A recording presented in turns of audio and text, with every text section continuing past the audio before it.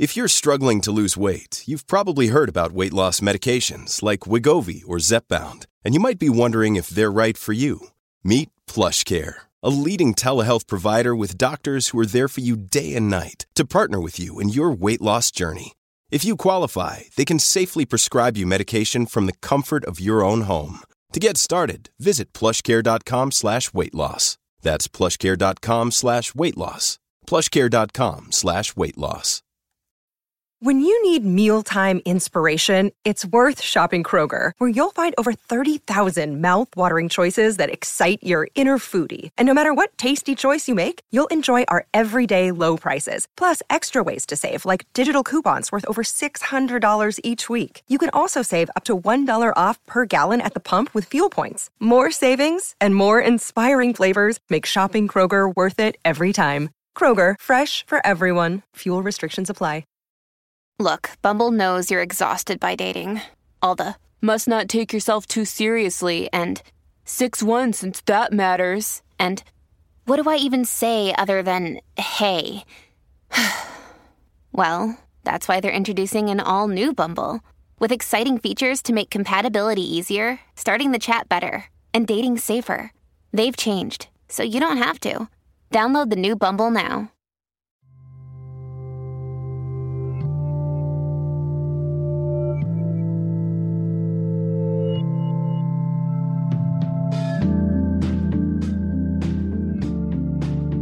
Meaning is about connection for me, and the sense of my own existence in community because of those connections, right? And what does it mean for the community to experience itself because I'm in it, right? So meaning is profoundly interdependent, and it's about connection for me. As a pastoral and practical theologian, I'm very much interested in meaning.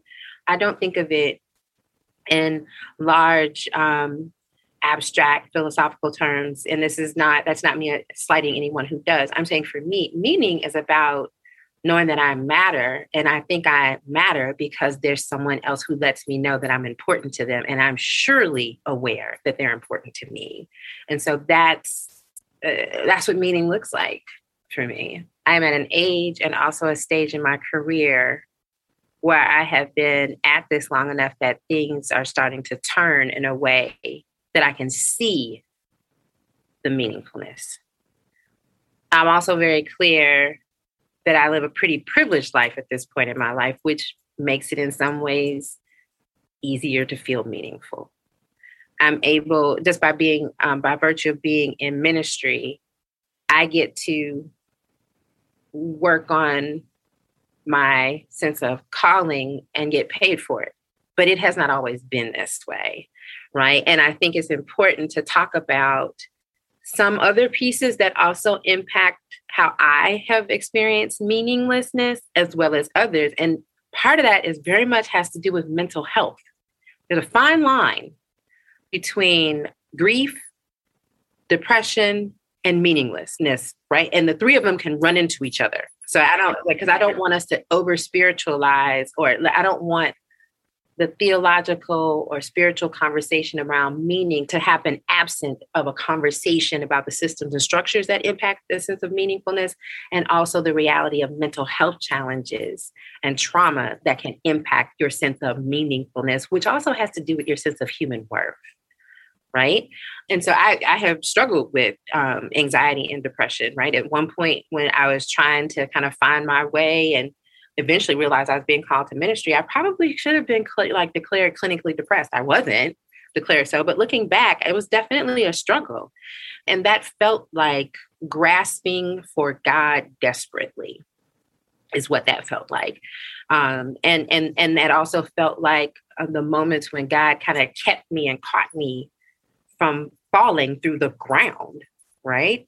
And so those are the moments that I'm not sure that I would say I felt meaningless, but I felt lost while searching. And I think that can be a part of people's sense of meaninglessness. I think also as a person of faith, I was always trying to find God while I was still having a very hard time with my own mental health. And so I was able to keep on living, and I had community, and I was able to not only keep on living, but I had a community that consistently reminded me to ask, what am I here for? And to listen from the inside around what am I here for? And I had community that would show me examples to say, is this what you're about? Is this what you're about? And I had things to hold on to bring me outside of myself, right? To be able to find a sense of alignment between what I can do and who I'm meant to be. And there is that connection. What you do and what you are born to be, that's meaningfulness, right? But it doesn't happen in a vacuum, right? There's a lot that goes on around that. And so for me, over years, meaningfulness subjectively in my personal Stephanie Marie experience feels like the gift of knowing that I'm not by myself. It looks like when I'm in a classroom and in my 8th year of teaching, decide on the first day of class, I am not going to teach this class like I've taught it before, and trying something new. And the students saying, where's the syllabus? And I'm like, I don't know. We're developing it together. It scared me, it scared them. But in our 3rd session this week, the light bulb came on for them. I saw it actually happen, where there was an invitation, maybe to meaningfulness. There was an invitation for them to actualize what they wanted to learn about. And they started to understand the concept of emancipation. And so when I get to see the light bulb come on when I'm doing the work that I know I'm called to, that's a moment that feels meaningful, and it feels exciting. It feels like I want to take a deep breath. It feels like I'm a part of their learning experience. And so for me, meaningfulness feels like knowing that I am connected and connecting with others. It looks like helping my students find their essential gifts that they have, and that they have ideas that are worth pursuing, and then they go after them. I get to witness that. I have not always believed, spoke, moved, existed in this way. But if you can literally just keep putting one foot in front of the other, right? And I don't want people to hear this and think, oh, her life has been perfect. It's been far from perfect. There has been suffering in my life. I have watched other people suffer. I'm a cancer survivor, so I'll throw that out just as a little tidbit. So this is not like pie in the sky, easy faith, right?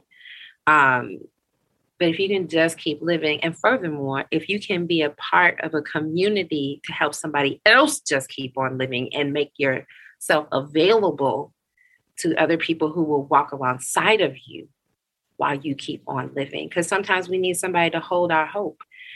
Sometimes it's just too hard to ask somebody to imagine or hope. Best thing I can do is just maintain. All I can do right here, don't ask me about that. I can't do that. That's too far. That's too much. Okay, I'll hold it for you. Right? And so I would say, keep on living. Be part of community. Be willing to hold hope for someone, and someone will inevitably hold hope for you. And it's a long road, but there are indeed turning points.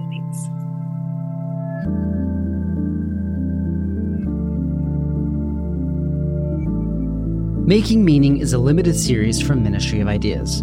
It is produced by me, Zachary Davis, and Jack Pombriand. If you enjoyed this episode, you can support us by sharing the show with your friends, subscribing, and reviewing us on Apple Podcasts. For more information, visit our website at ministryofideas.org. You can connect with us on Twitter, where we're at Ministry of Ideas. You can also email us at zachary@ministryofideas.org. We would love to hear from you. Ministry of Ideas is a proud member of Hub and Spoke, a Boston-centric collective of smart, idea-driven podcasts. You can check out all of our shows at hubspokeaudio.org.